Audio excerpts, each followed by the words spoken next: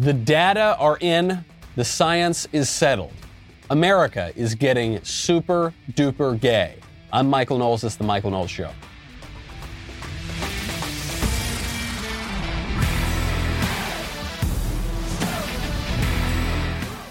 Welcome back to the show. My favorite comment from yesterday is from Matt, who says that for breakfast, Joe Biden loves muffins because muffins, spelled backwards, is sniff 'em. Got him. That is true. Joe Biden does love smelling people's hair. There is a Gallup poll out that shows, you know what great respect I have for science and data.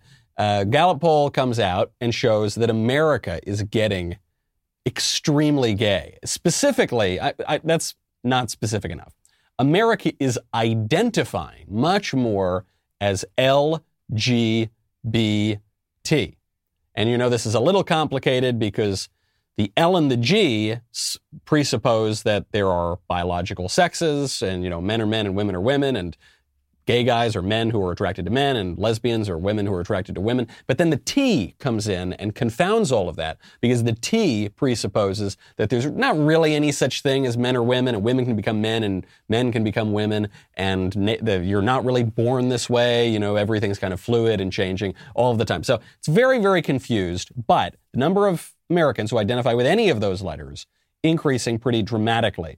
The traditional percentage of Americans who identify this way, it's about 2%, maybe goes up to 3%.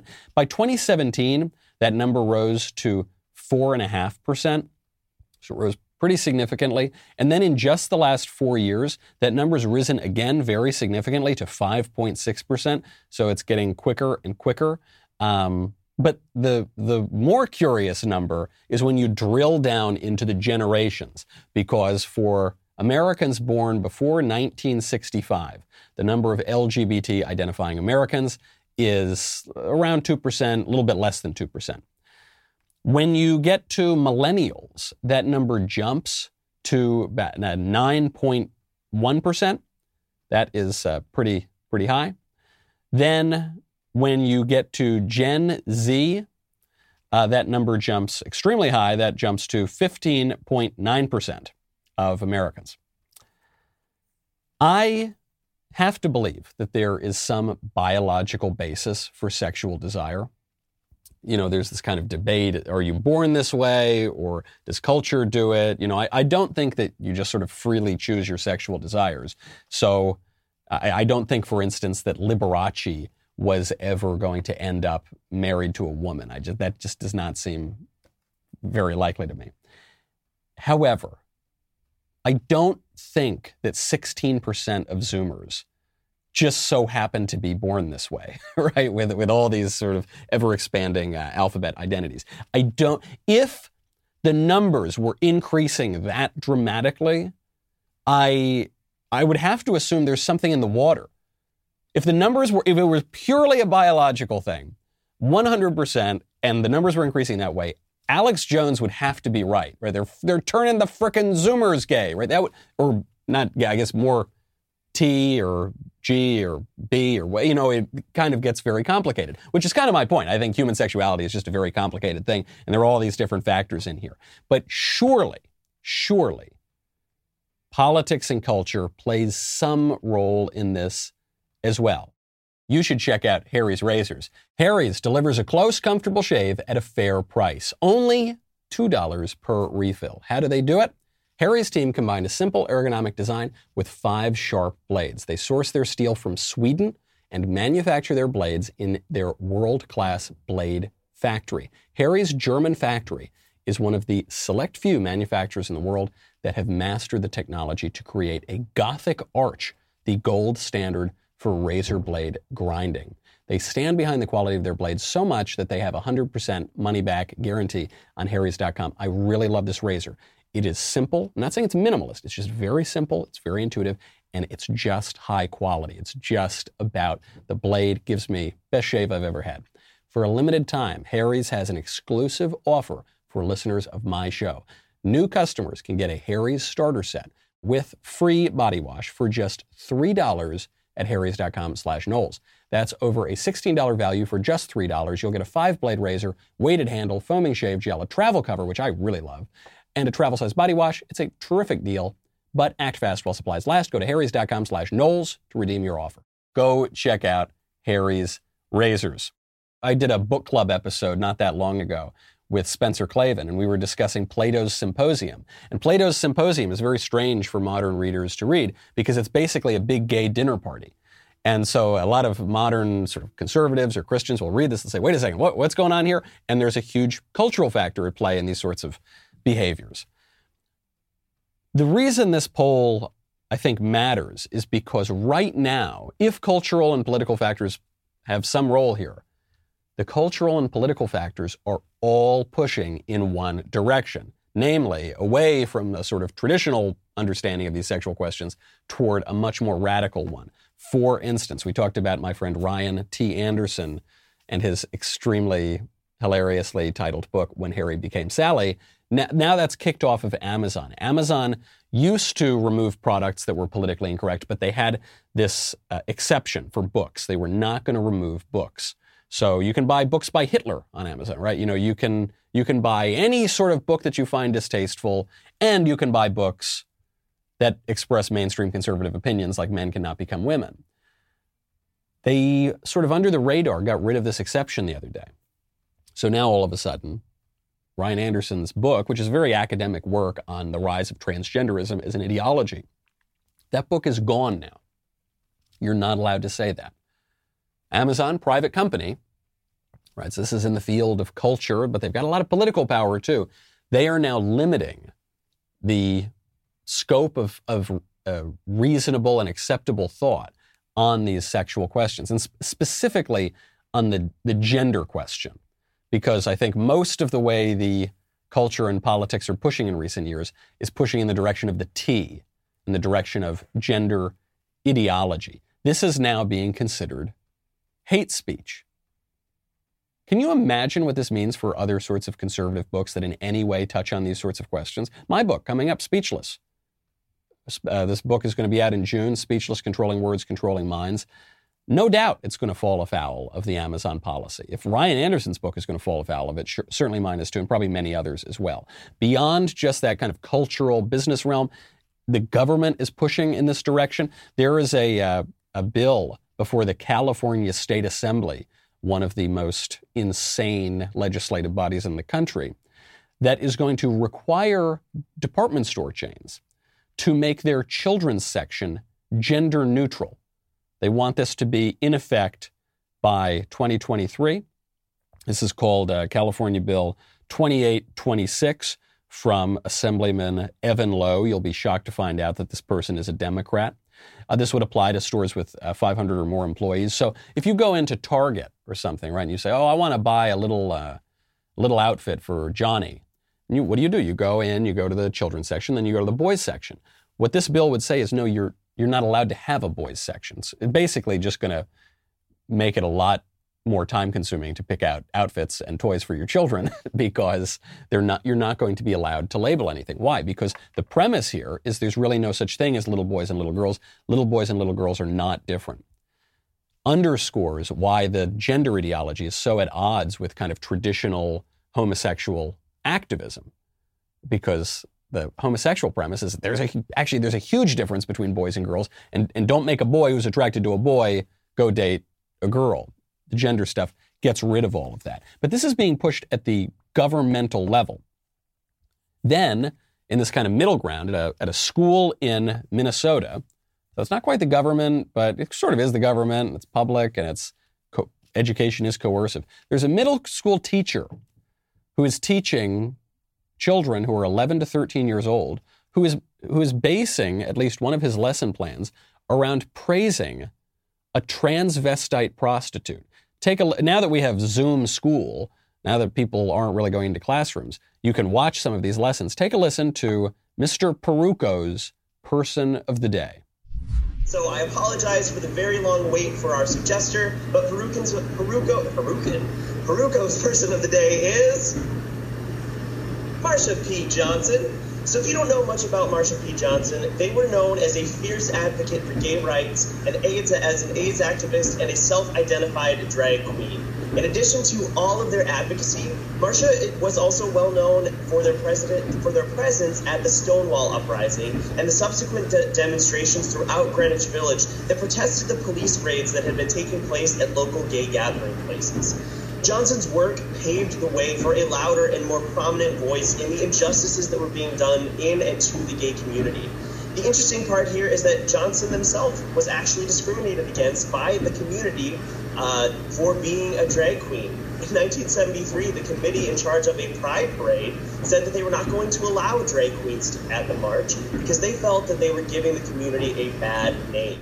That's actually a very telling aspect. I mean, first of all, this lesson plan is obviously not suitable for 11-year-olds. You should not be paying tax money and sending your kids to schools so that your 11-year-old can hear hagiographies of transvestite prostitutes. That's crazy. But what he says there at the end is he says, actually, the gay community in the 70s didn't really like this guy because they thought it was like kind of just too weird. It was too out there for the kind of activism they were doing. And you see this same kind of issue today. I mean, all of us have gay friends, know gay people, and I have yet to encounter one of them who say, yeah, this whole transgender movement where you're forcing kids to learn this crazy ideology and question their sex and sometimes go on puberty blockers, that's great. Oh, yeah, man, I love that. That's terrific. No, of course, and there was that tension going back to the 70s, but right now, the left, the mainstream left, schools, corporations, the government is pushing this kind of ideology on children. And it actually goes up all the way to the federal level. Even moderate Joe Biden, in this return to normalcy sort of administration, is appointing people to very high-level positions in the Department of Health and Human Services who do not just embrace this gender ideology themselves, do not just, take this premise. And by the way, when you're in a position of power and you're embracing these kinds of premises, it is inevitable, at least in this day and age, that you're going to force those premises onto your work and onto society. But there are people in the administration who are supporting this ideology for children, puberty blockers for children. Doesn't seem very safe to me. One great way to keep your house safe, check out Ring. Ring makes me feel safe, and it makes everyone else who has it feel safe too. I love Ring because I'm getting a lot of packages at my house. Food, stuff for the little baby, in-laws, sometimes carrying packages, and it just depends. Who do you want to open it for? Well, you can see and speak to whoever is at your door, whether you are in the back of the house, maybe you're at your office, maybe you are on the other side of the world. It's just a very simple way to feel safe. Ring also has a ton of terrific other products that you can install. It's very simple. It's very affordable if you want Ring Alarm, this whole home security system for yourself. I just love that, especially when I'm traveling. Sweet little Elisa and cute little June can know who is outside the door before they open the door. It's also a great housewarming gift, especially because it's not that expensive. Right now, get a special offer on the Ring Welcome Kit at ring.com/Knowles. Comes with Ring's Video Doorbell 3 and Chime Pro, the perfect way to upgrade your front door and start your Ring experience. Go to ring.com/Knowles. That is ring.com/Knowles. A very prominent appointee at the Department of Health and Human Services for Joe Biden is a fella by the name of Dr. Rachel Levine. Dr. Rachel Levine is named Rachel because he identifies as a woman. A man who believes himself to be a woman is in a leadership role at the Department of Health and Human Services. Just going to leave that there.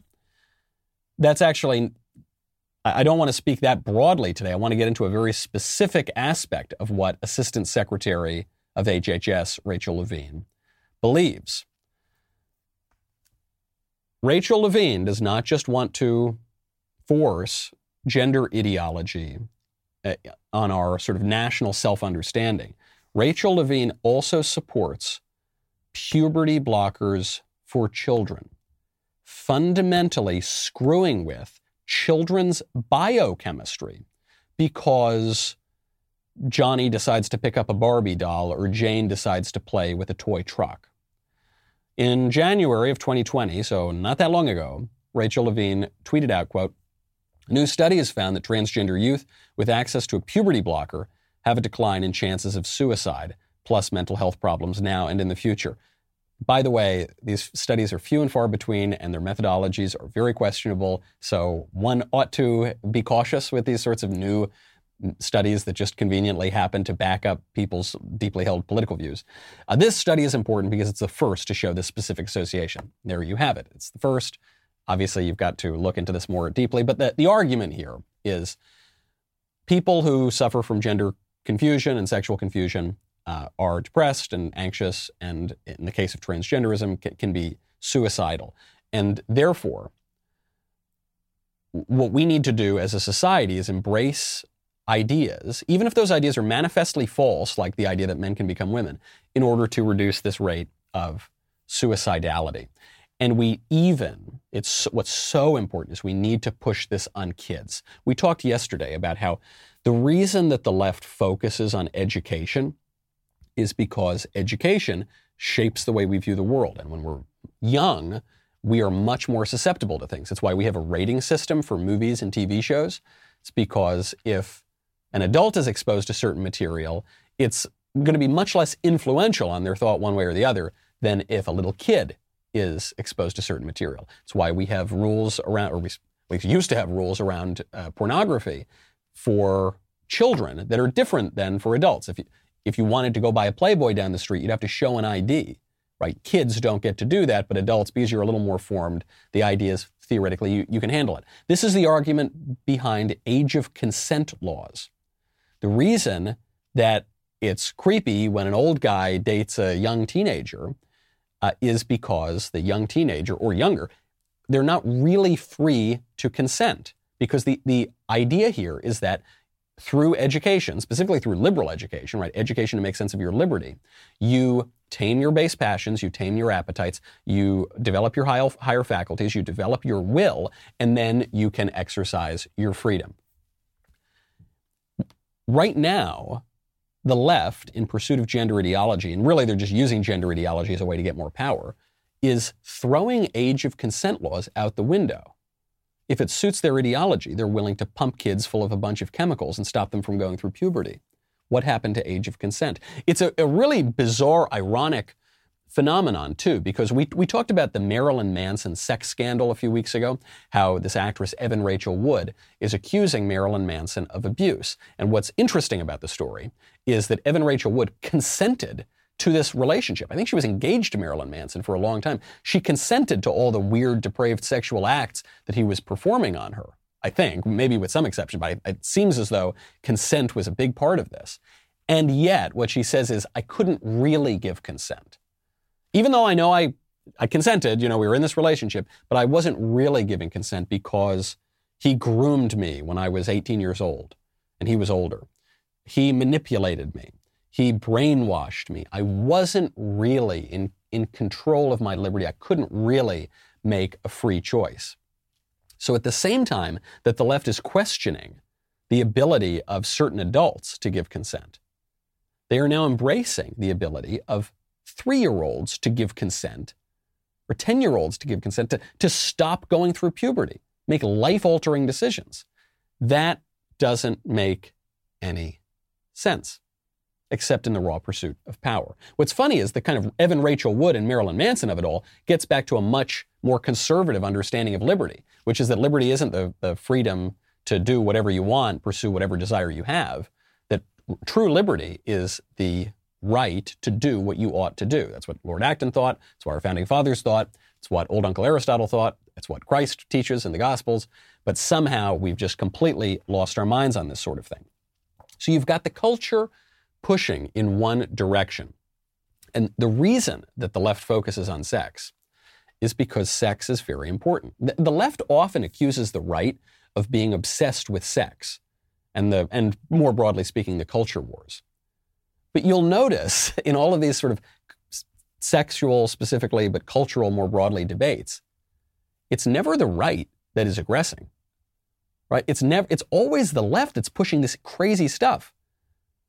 So what the left does is they go in and they say, hey, we're going to pump your kids full of puberty blockers because we think that boys can become girls. And then conservatives will say, whoa, man, that's weird. No, don't do that. And they'll say, why are you so obsessed with sex? Come on, just stop obsessing about that. It's totally normal.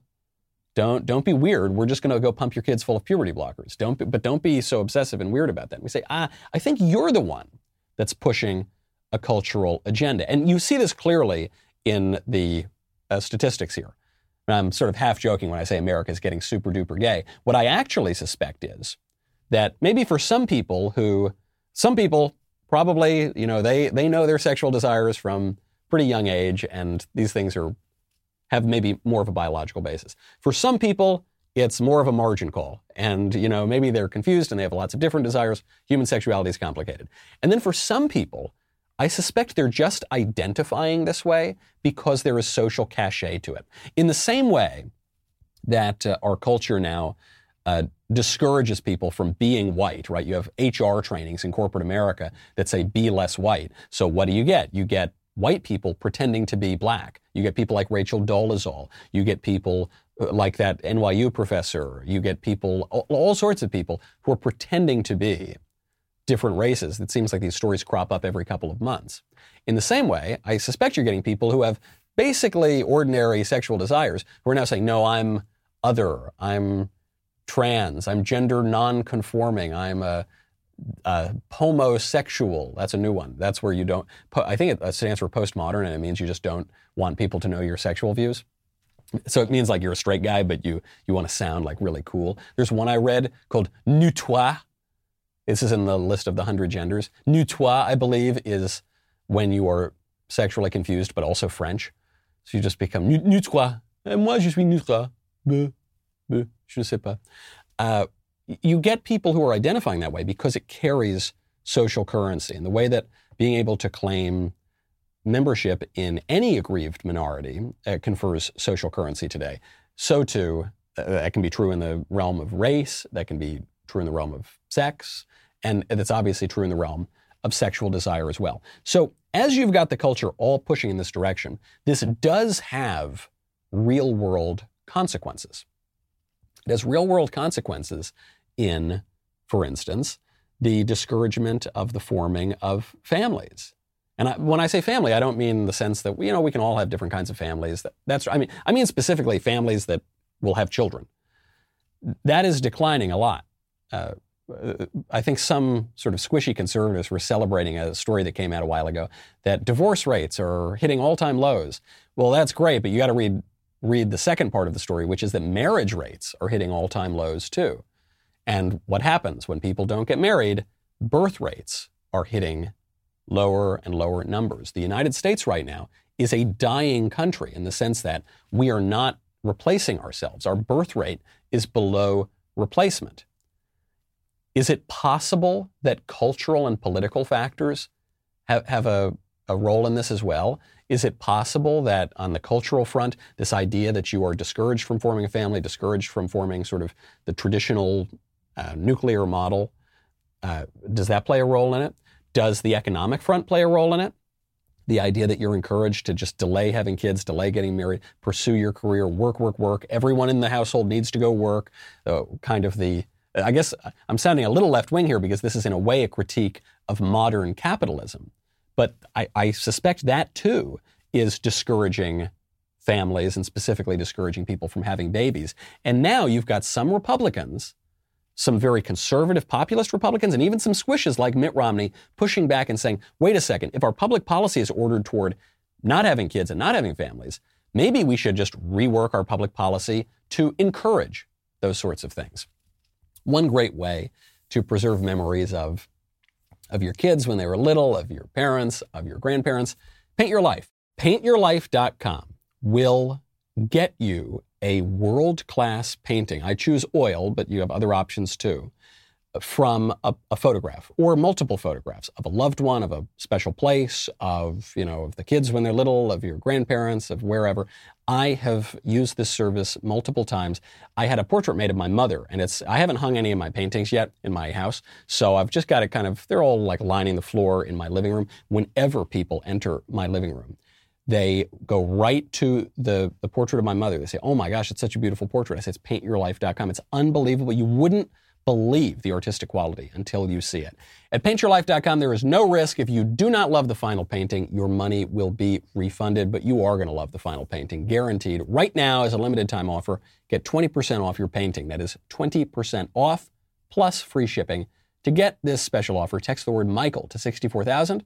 That is MICHAEL to 64,000. Text Michael to 64,000. Paint Your Life. Celebrate the moments that matter most. Terms apply. Available at paintyourlife.com/terms. Text Michael to what number? 64,000.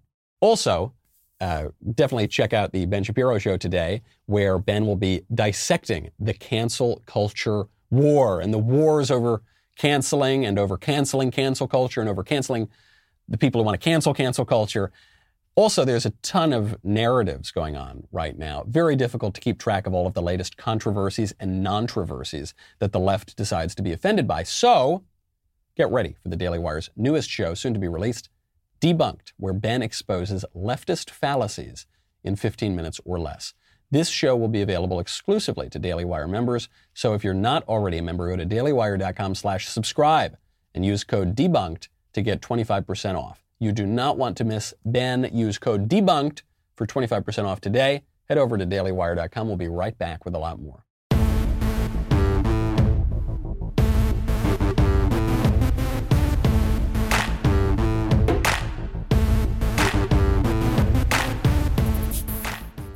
The collapse of families is a social problem, and a political problem, and an economic problem.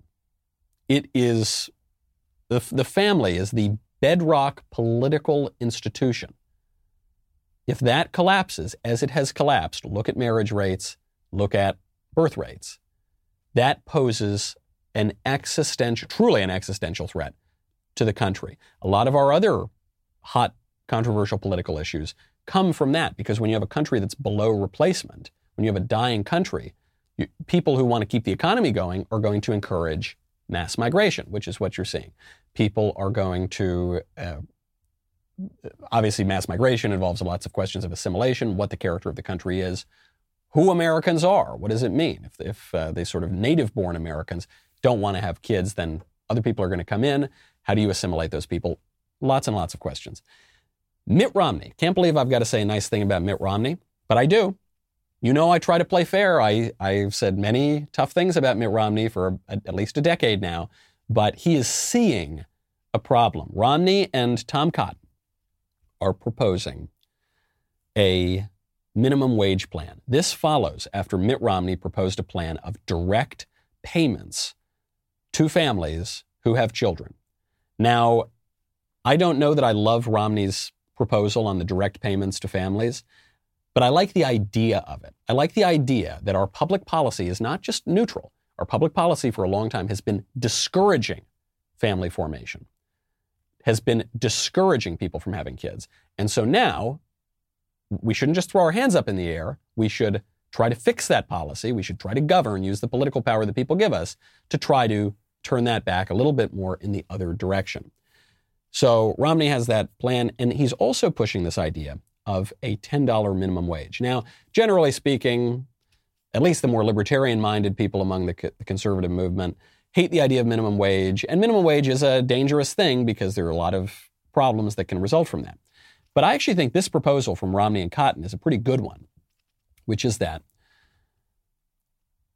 right now the left is pushing for a $15 minimum wage. It's almost certainly going to happen. So how can conservatives mitigate this and also make it work for us? Well, $15, maybe it's a little high. Maybe that's too radical a way to increase the minimum wage. So what if we did it a little more gradually, a little more conservatively? You brought it to $10 per hour. You also had a carve out for the youth minimum wage. So the youth minimum wage would increase more gradually, $4.25 an hour to $6 per hour. So you're not having young people totally booted out of the labor market in favor of, if everyone's going to get $15 an hour, you're going to go for the person who is more qualified, who's older, who has more experience. This would also have some carve-outs for businesses with fewer than 20 employees. But then here's the key. the legislation would require E-Verify. So Democrats are pushing this $15 minimum wage. Republicans are saying, gosh, there's no way we're going to totally avoid this, but what if we kind of make the minimum wage part of it work a little more for us, and then use this minimum wage issue to get E-Verify. And E-Verify is a way to discourage employers from using illegal foreign labor. That would be very good for families. That would be very good for American workers. One of the reasons, there are economic pressures that have discouraged people from family formation and from having kids. Namely, you used to be able to support a family on the wages of one American worker. The other spouse would stay home. Now, that's really very difficult. And part of that is because a lot of, especially lower wage workers, are competing with this flood of cheap foreign labor. This is something that conservatives have been talking about a long time, but even old school leftists like Bernie Sanders have been talking about. Who's been saying, unlimited immigration is really good for zillionaires who want to pay low wages, but it's really bad for the American worker. The people pushing it, it's this weird kind of dynamic of left-wingers in corporate America and even the sort of libertarian right-wingers like the Koch brothers, for instance, famously very in favor of much more immigration. So I think this is a decent enough plan. I like the big win of E-Verify. I also can't believe I have to say another nice thing about Mitt Romney today. There's a lot of debate over the future of the Republican Party and Trump's role in the Republican Party. You've got people like Liz Cheney, who's in House leadership, who hates Trump. We'll get to her in a second. Romney also obviously hates Trump. He was a true never-Trumper. He didn't vote for Trump either time. He doesn't like the guy at all. But Romney was asked about 2024. Hey, Mitt, do you have any thoughts about 2024? Do you think Trump will run? And Romney, calling it like he sees it, he says, if Trump does run, he's going to win in a landslide. Will President Trump continue to play a role in my party? I'm sure he will. He has by far the largest voice and a big impact in my party. I don't know about his family members, whether they intend to do that. But I expect he will continue playing a role. I don't know if he'll run in 2024 or not, but if he does, I'm pretty sure he will win the nomination. You think he would win the nomination? Oh, I think he'd win the nomination if he runs. I mean, a lot can happen between now and 2024. So, and I'm not great at predicting. I subscribe to Yogi Berra's philosophy in that regard. He said, I don't like predicting, particularly if the future's involved. So I don't really know what will happen there, but I look at the polls, and the polls show that among the names being floated as potential contenders in 2024, if you put President Trump in there among Republicans, he wins in a landslide. Wins in a landslide. So what Mitt Romney is saying here, and he goes on to say this pretty explicitly. What he's saying here is Trump is the leader of the Republican Party. Because Mitt then goes on later in the interview and he says, look, I represent a very small portion of the Republican Party. And Trump represents the Republican Party. That's why he would win the nomination in a landslide. So Romney, it's actually a very good interview because he also touches on part of the Trump phenomenon, which is this idea of populism. And few people would accuse Mitt Romney of being a populist.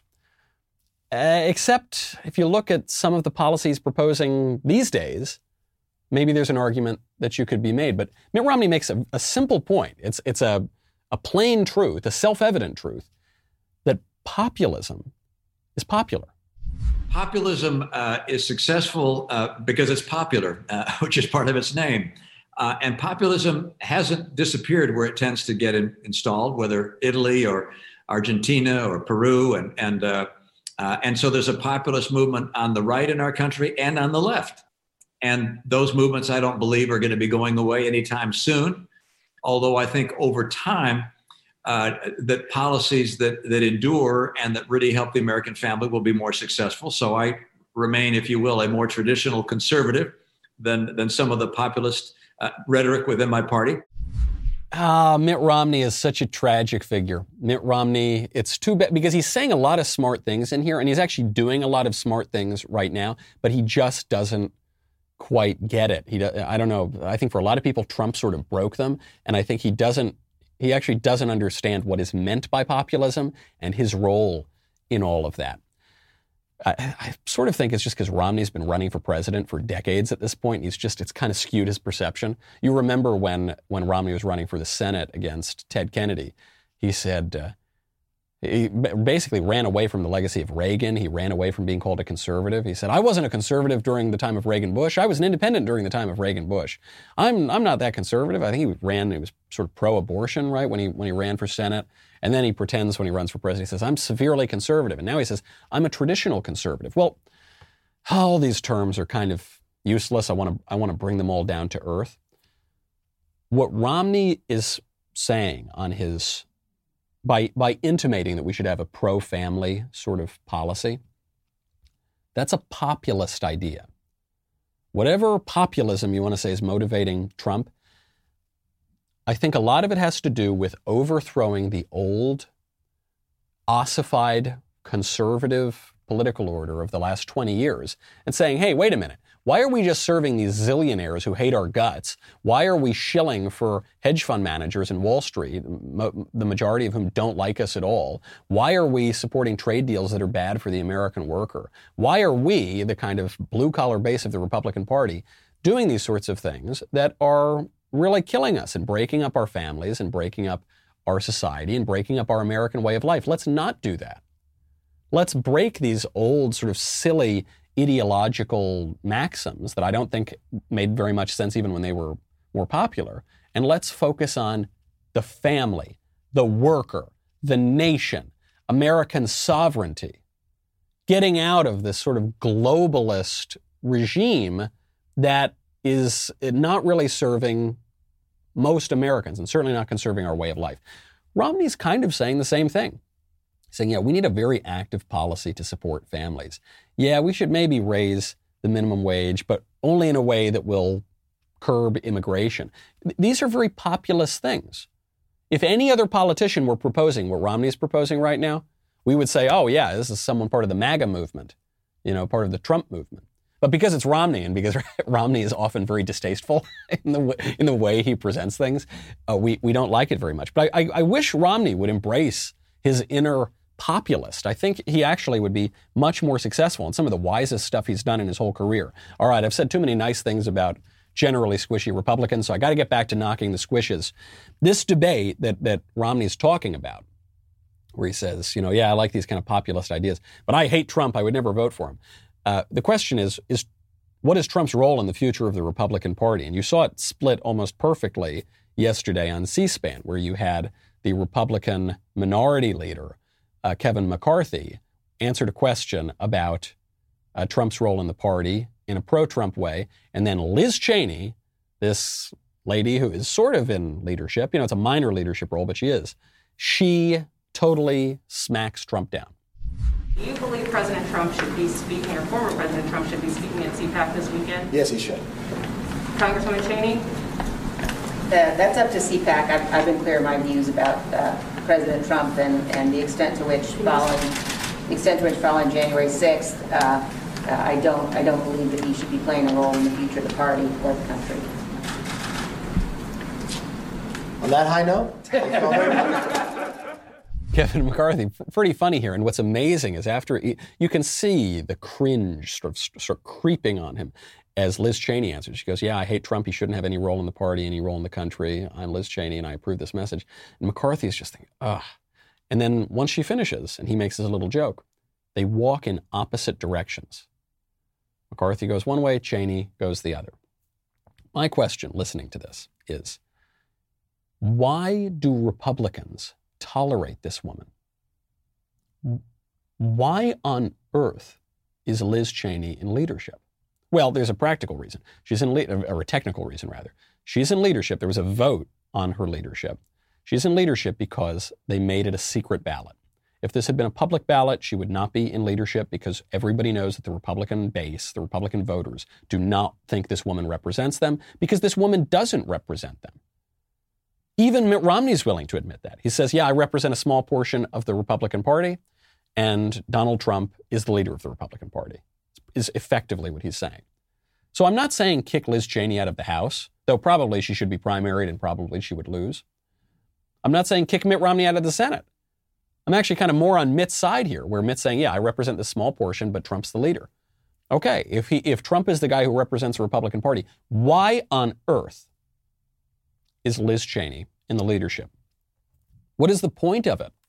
I'm saying, yeah, fine to disagree, big tent party. I'm cool with that. I really have no problem with that. But in leadership, this woman does not represent the party. Now, shockingly, I've got to get back to some other never-Trumpers and kind of squishy Republicans saying some good things.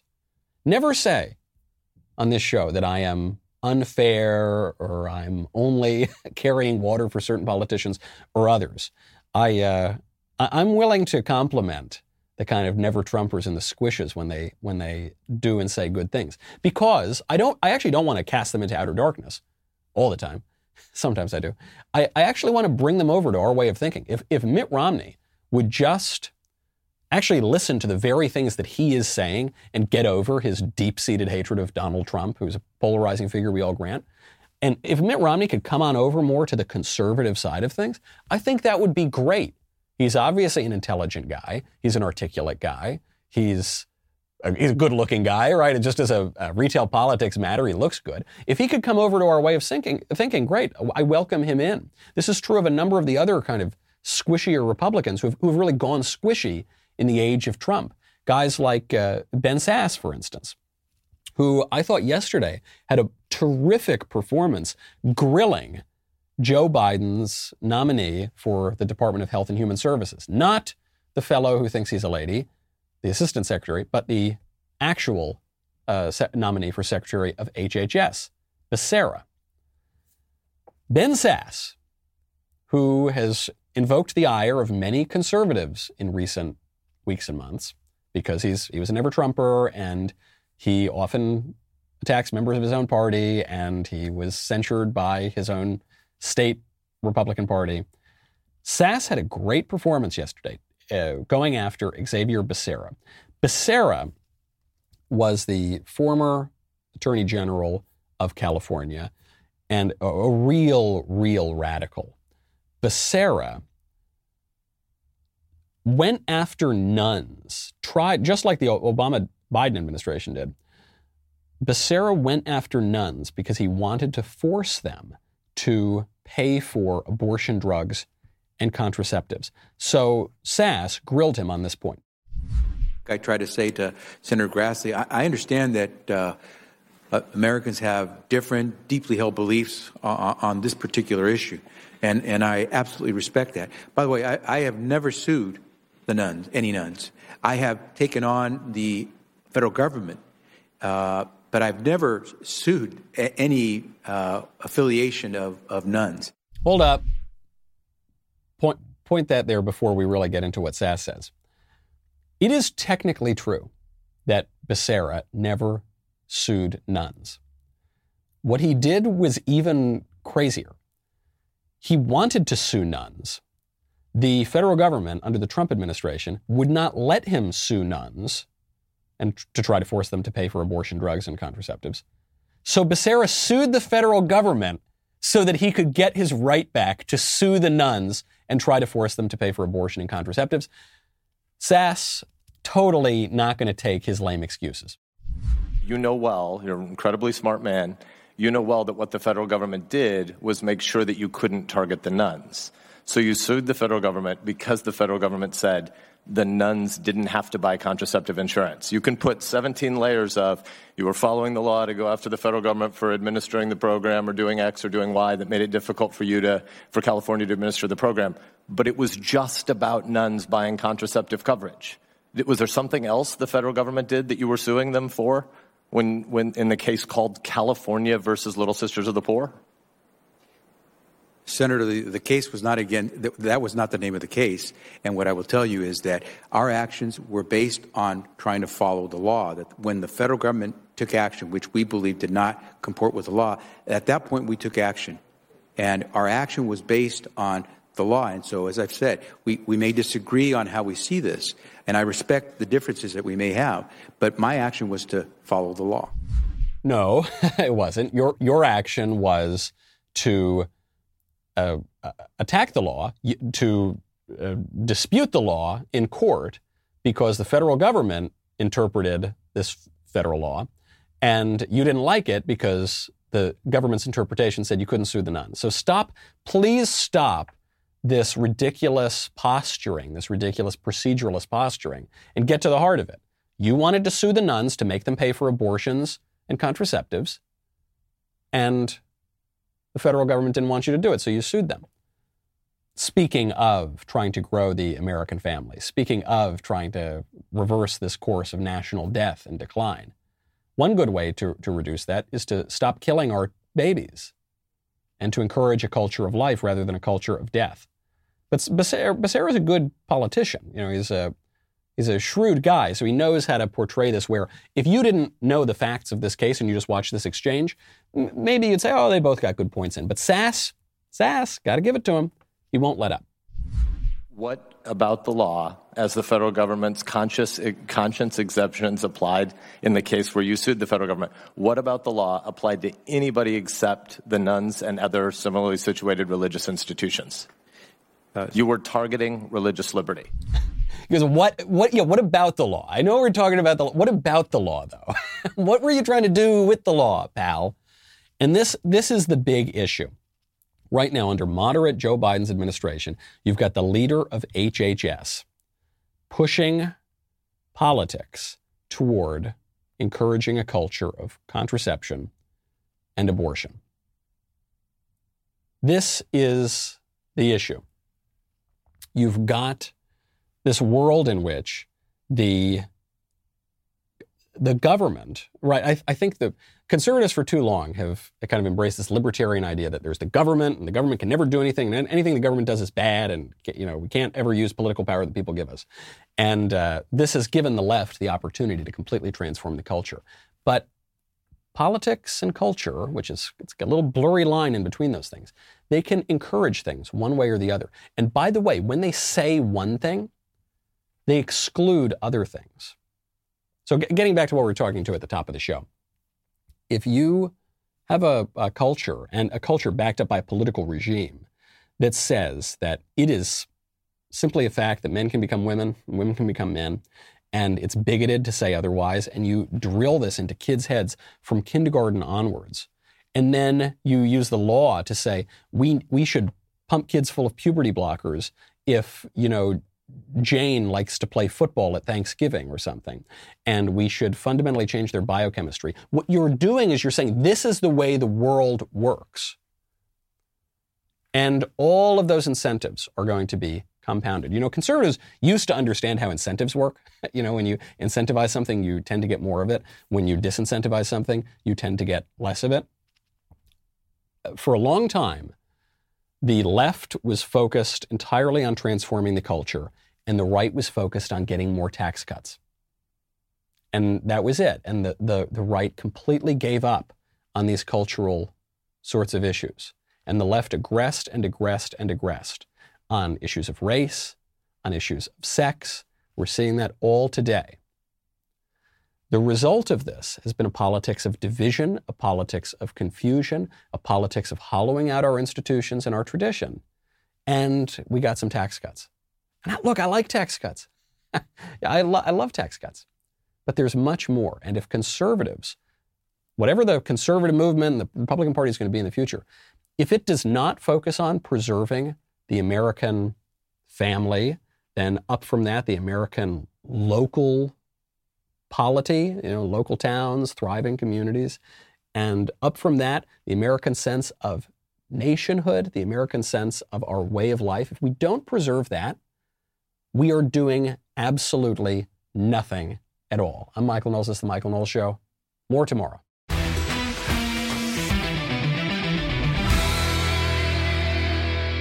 If you enjoyed this episode, don't forget to subscribe. And if you want to help spread the word, please give us a 5-star review and tell your friends to subscribe. We're available on Apple Podcasts, Spotify, and wherever else you listen to podcasts. Also, be sure to check out the other Daily Wire podcasts, including The Ben Shapiro Show, The Andrew Klavan Show, and The Matt Walsh Show. The Michael Knowles Show is produced by Ben Davies. Executive producer, Jeremy Boring. Our technical director is Austin Stevens. Supervising producers, Mathis Glover and Robert Sterling. Production manager, Pavel Vidovsky. Editor and associate producer, Danny D'Amico. Audio mixer, Mike Coromina. Hair and makeup by Nika Geneva. And production coordinator, McKenna Waters. The Michael Knowles Show is a Daily Wire production. Copyright Daily Wire 2021. Today on The Ben Shapiro Show, Democrats worry about how to cancel Republicans, while Republicans worry about being canceled. And Amazon engages in digital book burning. We'll get to that on today's show. Give it a listen.